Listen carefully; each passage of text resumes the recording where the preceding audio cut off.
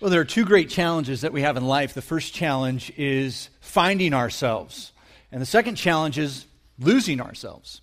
As a matter of fact, Jesus had this teaching in Mark chapter 8, this teaching of finding and losing, and he says, then when the crowds came around him, and along with his disciples, he said these words, whoever wants to be my disciples, and that word disciples is the word follower or the word pupil or student, if you want to follow after Jesus, you must deny yourself and take up the cross and follow me. For whoever wants to save their life will lose it. But whoever loses their life for me and for the gospel will save it. So the first challenge really is, how do I find myself? Pretty good question. Well, it really comes through the teachings of Jesus. Jesus gave us the answer on how to find ourselves. He tells us the reason why we exist, why we were created on this earth, why we were born, and we find that purpose in Mark chapter 12. Let's read it together. It says, love the Lord your God with all of your heart, and with all of your soul, and with all of your mind, and with all of your strength. The second is this, love your neighbor as yourself. We said if you want fulfillment in life, the real challenge is finding out why you were born. And Christ says, let me tell you why you were born, whether you're a believer in Him or not, whether you think faith and the Bible is hocus pocus or not. He says this is the only way you're going to have real meaning, real fulfillment, satisfaction in life. And that is to love God and to love people. Outside of that, you're going to store up for yourselves treasures on earth, but you're not going to have any treasures in heaven. Meaning you're going to be able to have a lot of pleasure on this world, but when it comes time for a judgment, when it comes time to sort between those who are bound for heaven and those who are bound for a dangerous place called hell, well, you're going to find out real quick. If you love God, heart, soul, mind, and strength, and love your neighbor as yourself, God's going to pronounce that judgment. And so the purpose of this life is to follow God, to love Him, and to love people. That's why you were created, to love Him and to love other people. Now, I think last week I placed an unfair burden on your life.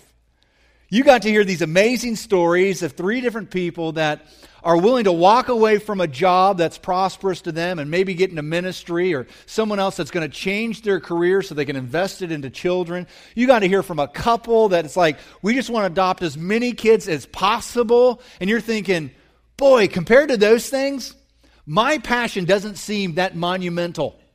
But here is the problem with what I presented before you Sunday of last week, is that many of you walked out of here equating that this monumental passion meant that you were going to have monumental meaning. And that you had to do something very extravagant or off the charts beyond what you could ever do in your ability, or have such a great step of faith for God to use you, when the truth is, it doesn't have to be something monumental to be meaningful. Some of you have invested yourself into your family. That's your passion. You keep on being the best family man, family woman you can be. Love God and love people through that. That's the idea. Because passion is how we demonstrate that purpose of loving God and loving people. Some of you love your job. It's not just a job to you. It's not just a career to you. It's something more. You feel God has called you to that workplace, and you need to be the best employee or best manager or person that you can be in that area. You shine the light of Christ into that darkened workspace, and you can do that. And you've decided that's what you're going to do. And you knew that it doesn't have to be something monumental to be meaningful. You can just do day-to-day tasks that you love to do, and do it loving God and loving people. That's the idea here, folks. It's not about finding something that is hard and obscure to find. You got to go, to Nepal to go find some kind of certain passion on top of a hill somewhere and really seek this thing out. It's just, how are you going to love God and how are you going to love people? What excites you? What energizes you in doing that, in loving God and loving people? And the Bible tells us not only just how to find ourselves, love God, love people, it tells us how to lose ourselves too. And I think this is much more difficult to do. He says in Mark 8, let's go back to it. He says, for whoever wants to save their life will lose it. Like if you just want to have an easy thing going on here in this world and just kind of walking the easy path, the broad road, it's going to be pretty easy. But when it comes time for eternal life, you're going to miss out on that. But whoever loses their life for me, like who's ever willing to say, God, not my will, but yours be done. Well, that's the person That's the person, whoever loses their life for me and for the gospel, meaning getting the word of Jesus out, will save it. There's going to be so much more to life than what is just trapped here in this capsule of a body. There's life beyond, that our soul continues forward long beyond this body's decay. This body's going to wear out and the soul's going to move on. And God says, what are you investing in? And I think that's the struggle for many of us. We know our purpose, we're to love God. We know we're to love people. The problem is, are we willing to lose ourselves? Are we just willing to give it up and say, God, you just run where you want to run. You take me where you want me to go. My plans are going to be your plans. I'm going to attach myself to you, and I'm not going to expect you to fall in line with my life. As a matter of fact, God, I want you to change my life, to lose yourself. Now, I want to look at this through some stories. I want to look at how do you discover your passion? How do you lose yourself? Through 4 points and some stories that run throughout it. The first one is found in 1 Samuel chapter 3. Would you turn to your Bibles there if you don't have one? In the chair rack in front of you, just grab one, open up to the page that's on the screen. We want to follow along together. The beginnings of this chapter start out with Samuel, who is a young man that has just been born, and his mom, Hannah, had wanted a kid so badly that she prayed the prayer, God, if you give me a kid, especially a son, I will give him over to the ministry, and I'll put him in the hands of a priest, and that priest will take him in and mentor him on how to be a minister effectively for you. And that's what happens. Samuel's born. Hannah is a woman of her word. She hands him over to a man named Eli. Eli's a priest, and Eli begins to mentor him. And when we see Samuel in these passages of Scripture in 1 Samuel 3, he's a young boy. And just on a side note, Eli, who is his mentor, a priest, is a part of a corrupt family. He has 2 older boys, and the way they run the ministry, they're not in it for loving God and loving people. They haven't lost themselves in the passion of the work of the Lord. Actually, they're trying to gain for themselves, so they're trying to get rich off the ministry. And what's happened is when you see the ministry or ministers not adhering to the Word of God, guess what happens also? The people don't adhere to the Word of God. Friends, that's a pattern that has been established since the days of old and still continue on now. And the reason why there isn't some kind of awakening in Christianity in the United States or the Western world is probably because there isn't an awakening within pastors and ministers in the Western world. You can blame the pastors. You can blame guys like me for that, because we're not leading very well when it comes to how to follow after Christ with full dedication. Okay, enough of that. 1 Samuel chapter 3. Let's get into it. Verse 4. Then the Lord called to Samuel. So he's a young man. He's in bed and he's sleeping. And Samuel answered, "Here I am." Verse 5. And he ran to Eli and said, "Here I am. You called me?" Oh, you see what's going on, right? He's thinking that the voice he's hearing is Eli's voice. But Eli said, "I didn't call you. Go back and lie down." So he went and lay down. Verse 6. Again, the Lord called Samuel, and Samuel got up and went to Eli and said, "Here I am. You called me?" "My son," Eli said, "I didn't call. Go back and lie down." Now Samuel did not know the Lord yet. He didn't know who God was. And the word of the Lord had not yet been revealed to him. Verse 8. A third time the Lord called Samuel, and Samuel got up and went to Eli and said, "Here I am. You called me?" Then Eli realized that the Lord was calling the boy. So Eli told Samuel, "Go and lie down, and if he calls, you say, 'Speak, Lord, for your servant is listening.'" So Samuel went and lay down in his place. Verse 10. The Lord came and stood there, calling as at the other times, "Samuel, Samuel." Then Samuel said, "Speak, for your servant is listening." Let's start with this. Sometimes your passion is defined because God calls you to that passion. I mean, sometimes it's like an audible call for some of you. Now, I know this is a rarity. And for most of you in this room, you're trying to discover what it is that God wants of your life and what He's calling you to do. You love Him and you love people. You just haven't lost yourself yet in that, and you're trying to discover what it is. But others, you're feeling that God is speaking to you, and it may not be audibly, but He's speaking to you. You know, when I was in high school, I had my life all planned out. I was one of those kids. I was that kid that knew exactly what he was going to do, what school he was going to attend, how to find the job path that I wanted. I had connections already with the job that I wanted to establish myself in, and I realized how I could probably advance quickly in that job, and it was all planned out for me. But God had other plans. And one night before I went to bed as a senior in high school, I started to read the Bible just a little bit. It's dangerous when you just read the Bible. And just read a few verses of Scripture. It wasn't even a pattern of my custom at night. And I just sat it down, and that night I woke up and could not fall back asleep. And I felt like God was standing there in my room, much like the story of Samuel, and speaking to me, Matt, I want you to do what I have planned for you to do. I said, God, what is that? And he said, I want you to preach. Friends, that was the furthest thing from my mind, is to preach or to stand in front of people and to talk. I could talk really well with a group of friends, but to talk in front of people scared me to death. And I heard God saying, this is what I want you to do. Now, Samuel said, speak, Lord, for your servant is listening. I was much more like, stop speaking, for your servant is leaving. That was my mantra was, okay, well, this didn't happen. This is a bad dream. This something didn't go right here. So I must have taken some bad NyQuil or something, and that's the reason for all of this. But Samuel was obedient to his call. Samuel immediately came to a point of obedience and said, God, I want to follow after what you're calling me to do. Let's stop for a second. Let's stop here for a second. I think every Christian in this room needs to hear this. God is pleased with your worship. He's pleased with your love for Him. He's pleased with your sacrifices that you hand to Him. But you know what pleases Him even greater than those things? He tells us, He spells it out for us in the Old Testament. Your obedience. Your trust in Him. Just to say, God, you take me where you want to take me. I'm willing to lose myself here on this. Some of you in this room, God has called you. He's called you.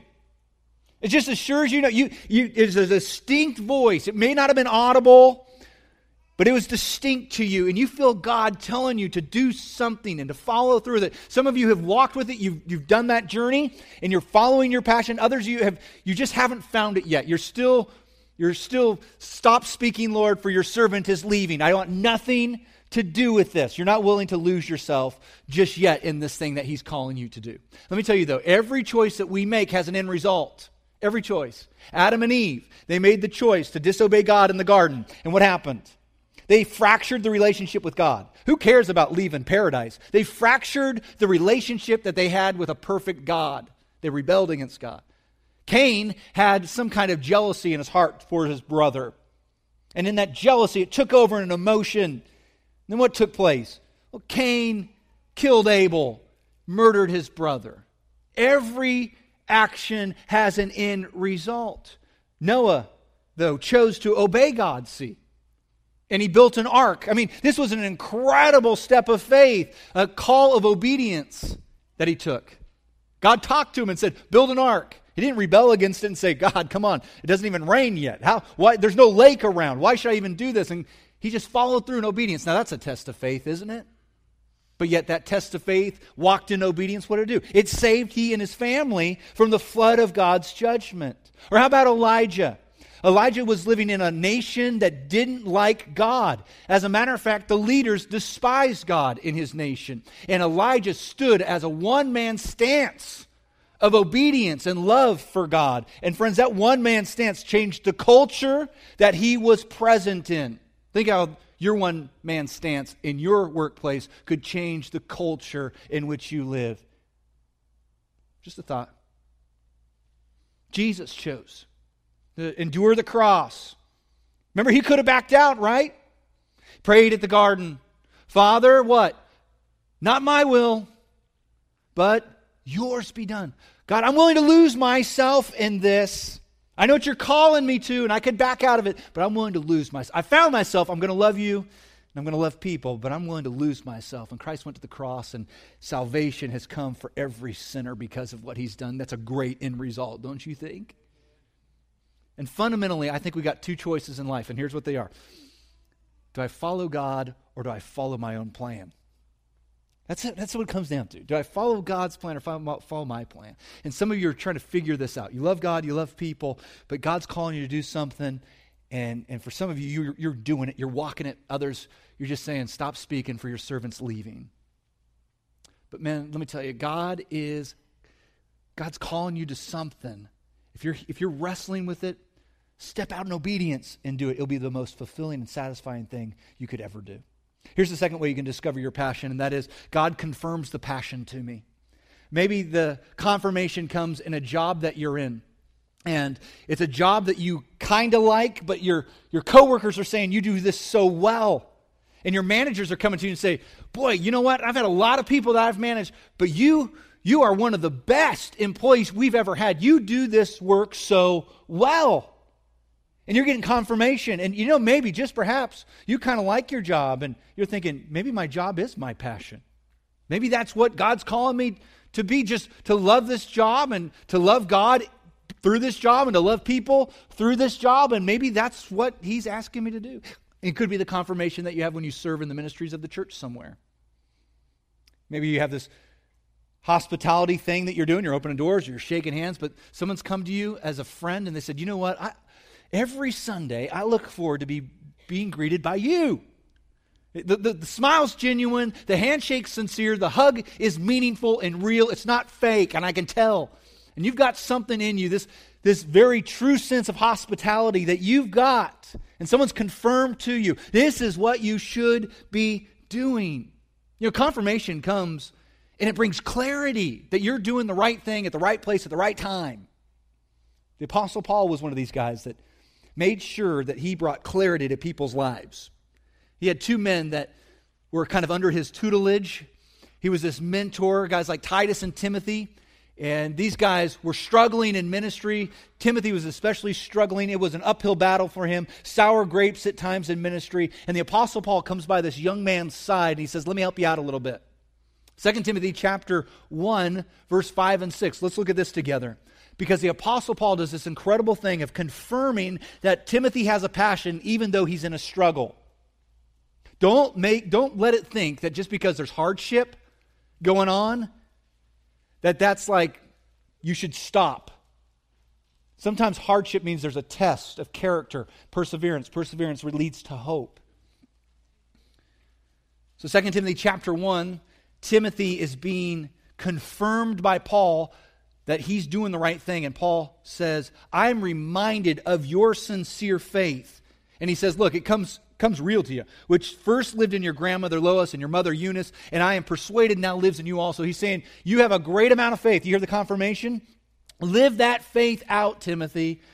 Verse 6, for this reason I remind you, I'm confirming to you to fan the flame, the gift of God, fan into flame the gift of God which is in you through the laying on of my hands. And Paul's saying, look, Timothy, your grandma and your mama, they had this great faith. You've got that same kind of faith. Live it out. But by the way, you've got this passion for people, for loving God and for loving people. And you may not see it in yourself. Sometimes you can get too close to things. Sometimes you get your head in the sand too deeply. To really understand what God is doing through you, you need somebody to kind of shake you and say, this is real in your life. You are really good at this. And that's what Paul was doing. Timothy, you might have some struggles right now, but you are a good pastor. You're a good minister. You're a faithful preacher. You have a passion that needs to just get fanned into a greater blaze. Some of you need that. You have a passion, but it needs to just be fanned into a greater blaze. And leaders of this church, let me speak to you for a second. And I'm not just talking elders and deacons. I'm talking about anybody that has any kind of authority over someone in this place. You're an elementary school teacher or an elementary teacher here in the church, and you're teaching little kids. You have authority over those kids, but let me tell you, you also have probably helpers that are alongside of you. Maybe that helper begins to take the curriculum or the class or leads a game, and they're doing it really well, and you can genuinely say, boy, that was really good. You really have a way of speaking to these kids. You confirm in them the ministry that's been going on. You confirm to them that this is exactly what they need to be doing, because that confirmation will help to be a discovery in finding what their passion really is. After I had kind of denied what God was doing in my life in high school and said, no way, God, there's no way I'm going to do that. Kind of ironically enough, I was asked to preach at what was called the Southern California Youth Convention. And there's thousands of kids there, and my youth minister had asked me to preach. And I think he just thought, Matt, you talk a lot, so why not just talk from the pulpit? And maybe made that equation. And so they had asked me to preach for 12 minutes. I couldn't even come up with 10 minutes of things to say. I struggle now trying to keep it under 30. I've got so much to say. But back then, I had nothing to say. And it was like the worst presentation of the gospel possibly, because it wasn't the gospel presentation. It wasn't scripture, it was stories.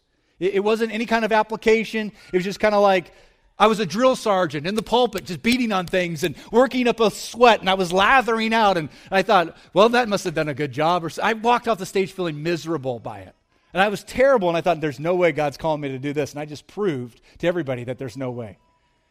And I can remember my youth minister a few months later, he came to me, he yanked me out of a worship service like this one, and he pulled me aside, and with an intensity like I'd never seen in Jason before, he had said, Matt, that sermon that you preached about 3 months ago has not left my heart. I cannot get it off of my head. I can't get it off of my heart. I can't get it over me.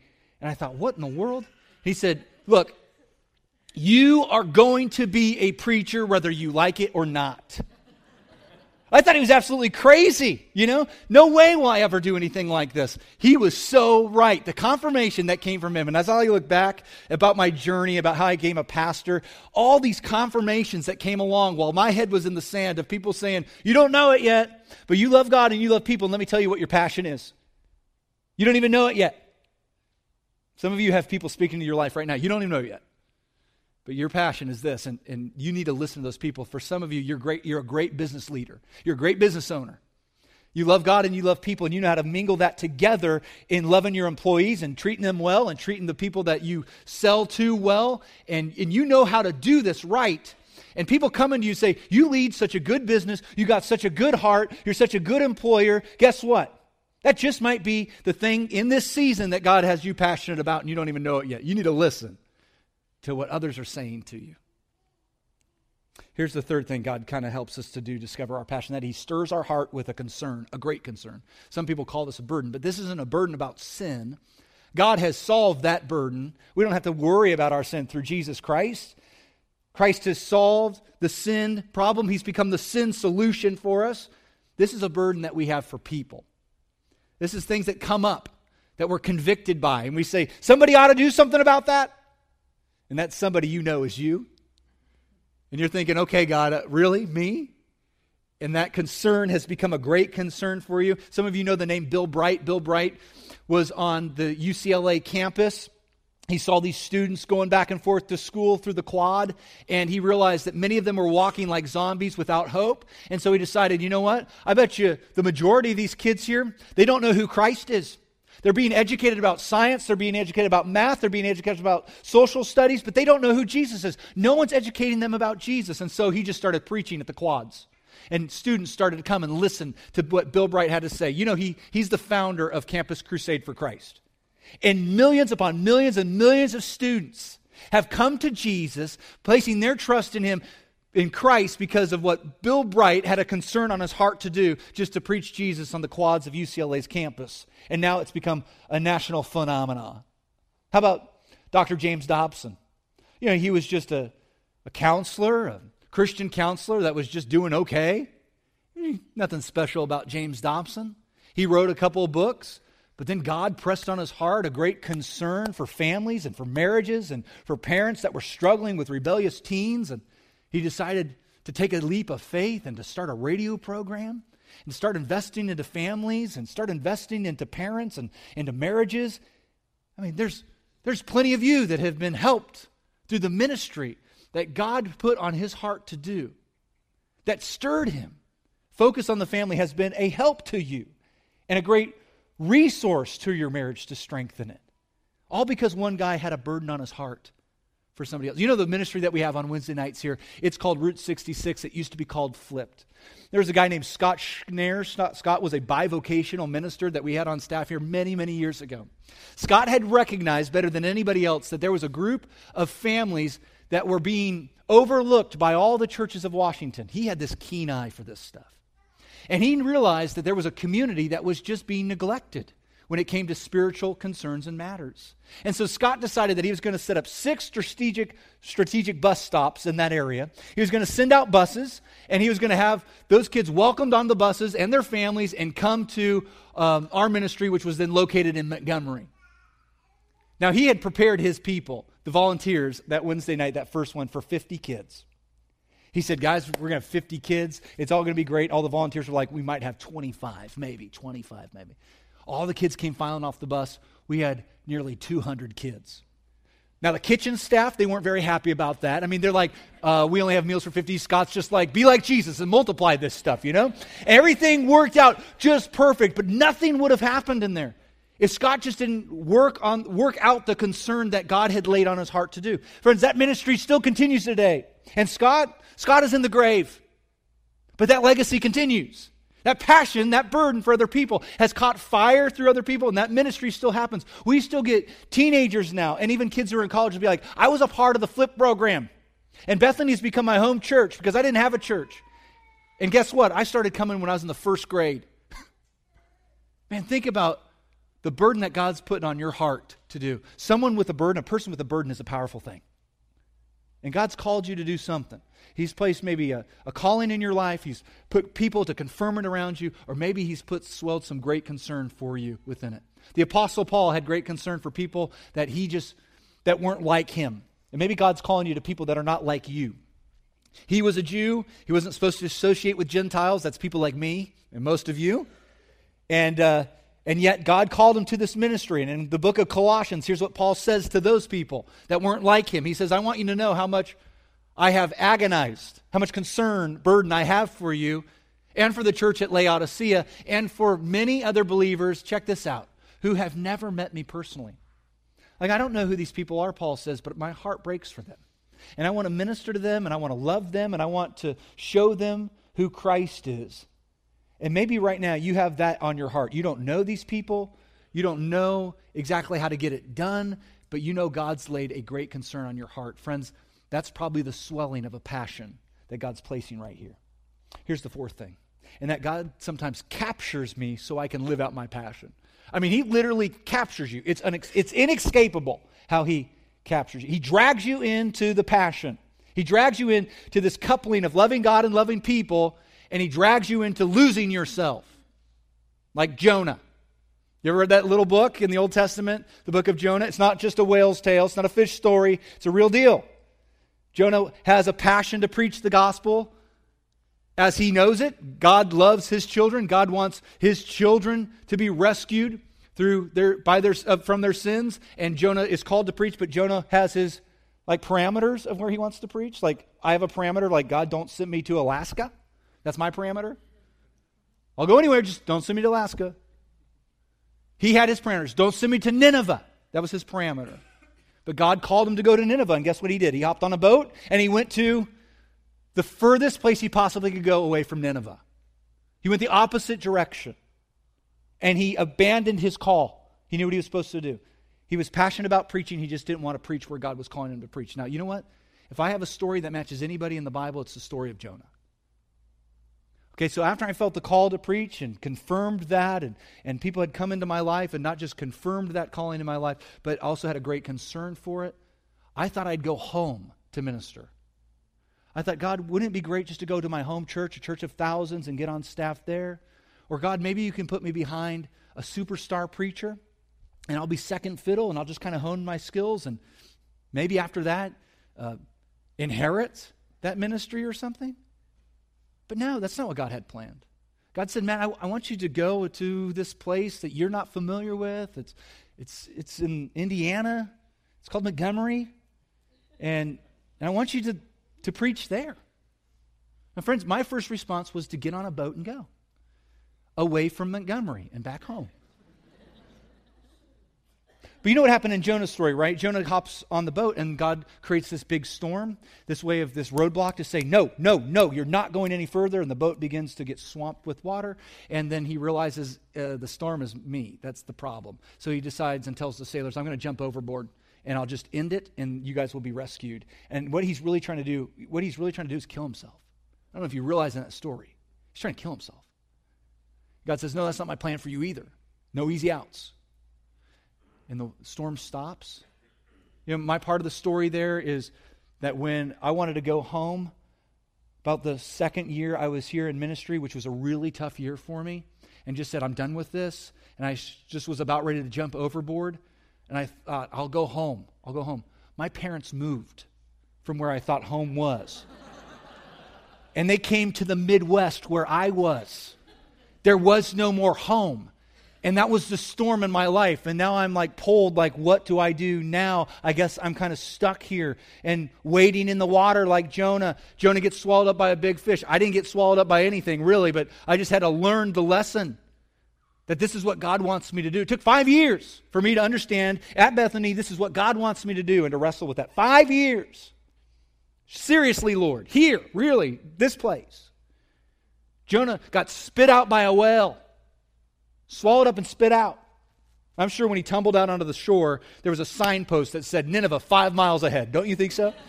I mean, that's the way God works. That's the way God works. And so here he is, and he's got this captured moment in his life, and he reluctantly preaches to Nineveh. All of Nineveh is saved and rescued. They repent of their sins, and the story ends with Jonah really messed up and upset and angry. He hasn't come to grips that that's what God has called him to do. Friends, that could have been my story. That could have been my ending. I could have ended in chapter 4 like that. But my story continues. And I want to think that Jonah's did too. I want to think that. But after I came to grips that God had dragged me, captured me, and put me in this place, that's when ministry started to really happen. When I just finally said, okay, I will lose myself. I love God and I love people, but I'm willing now just to lose myself. And I will go where you want me to go. Father, not my will, but yours be done. And I know that in this room, God has called some of you to a defined purpose. God has confirmed a passion in your life through the people that are with you in this place. Maybe God's put a great concern on your heart to do something, a burden to do something. Or maybe God's dragging you. He's capturing you to follow through with that passion that He has in place for you to do. And friends, the call today is this, that you just say, Father, I will go wherever you want me to go. I will do whatever it is you want me to do. I will lose myself. I've been crucified with Christ. I no longer live, but Christ, you live through me.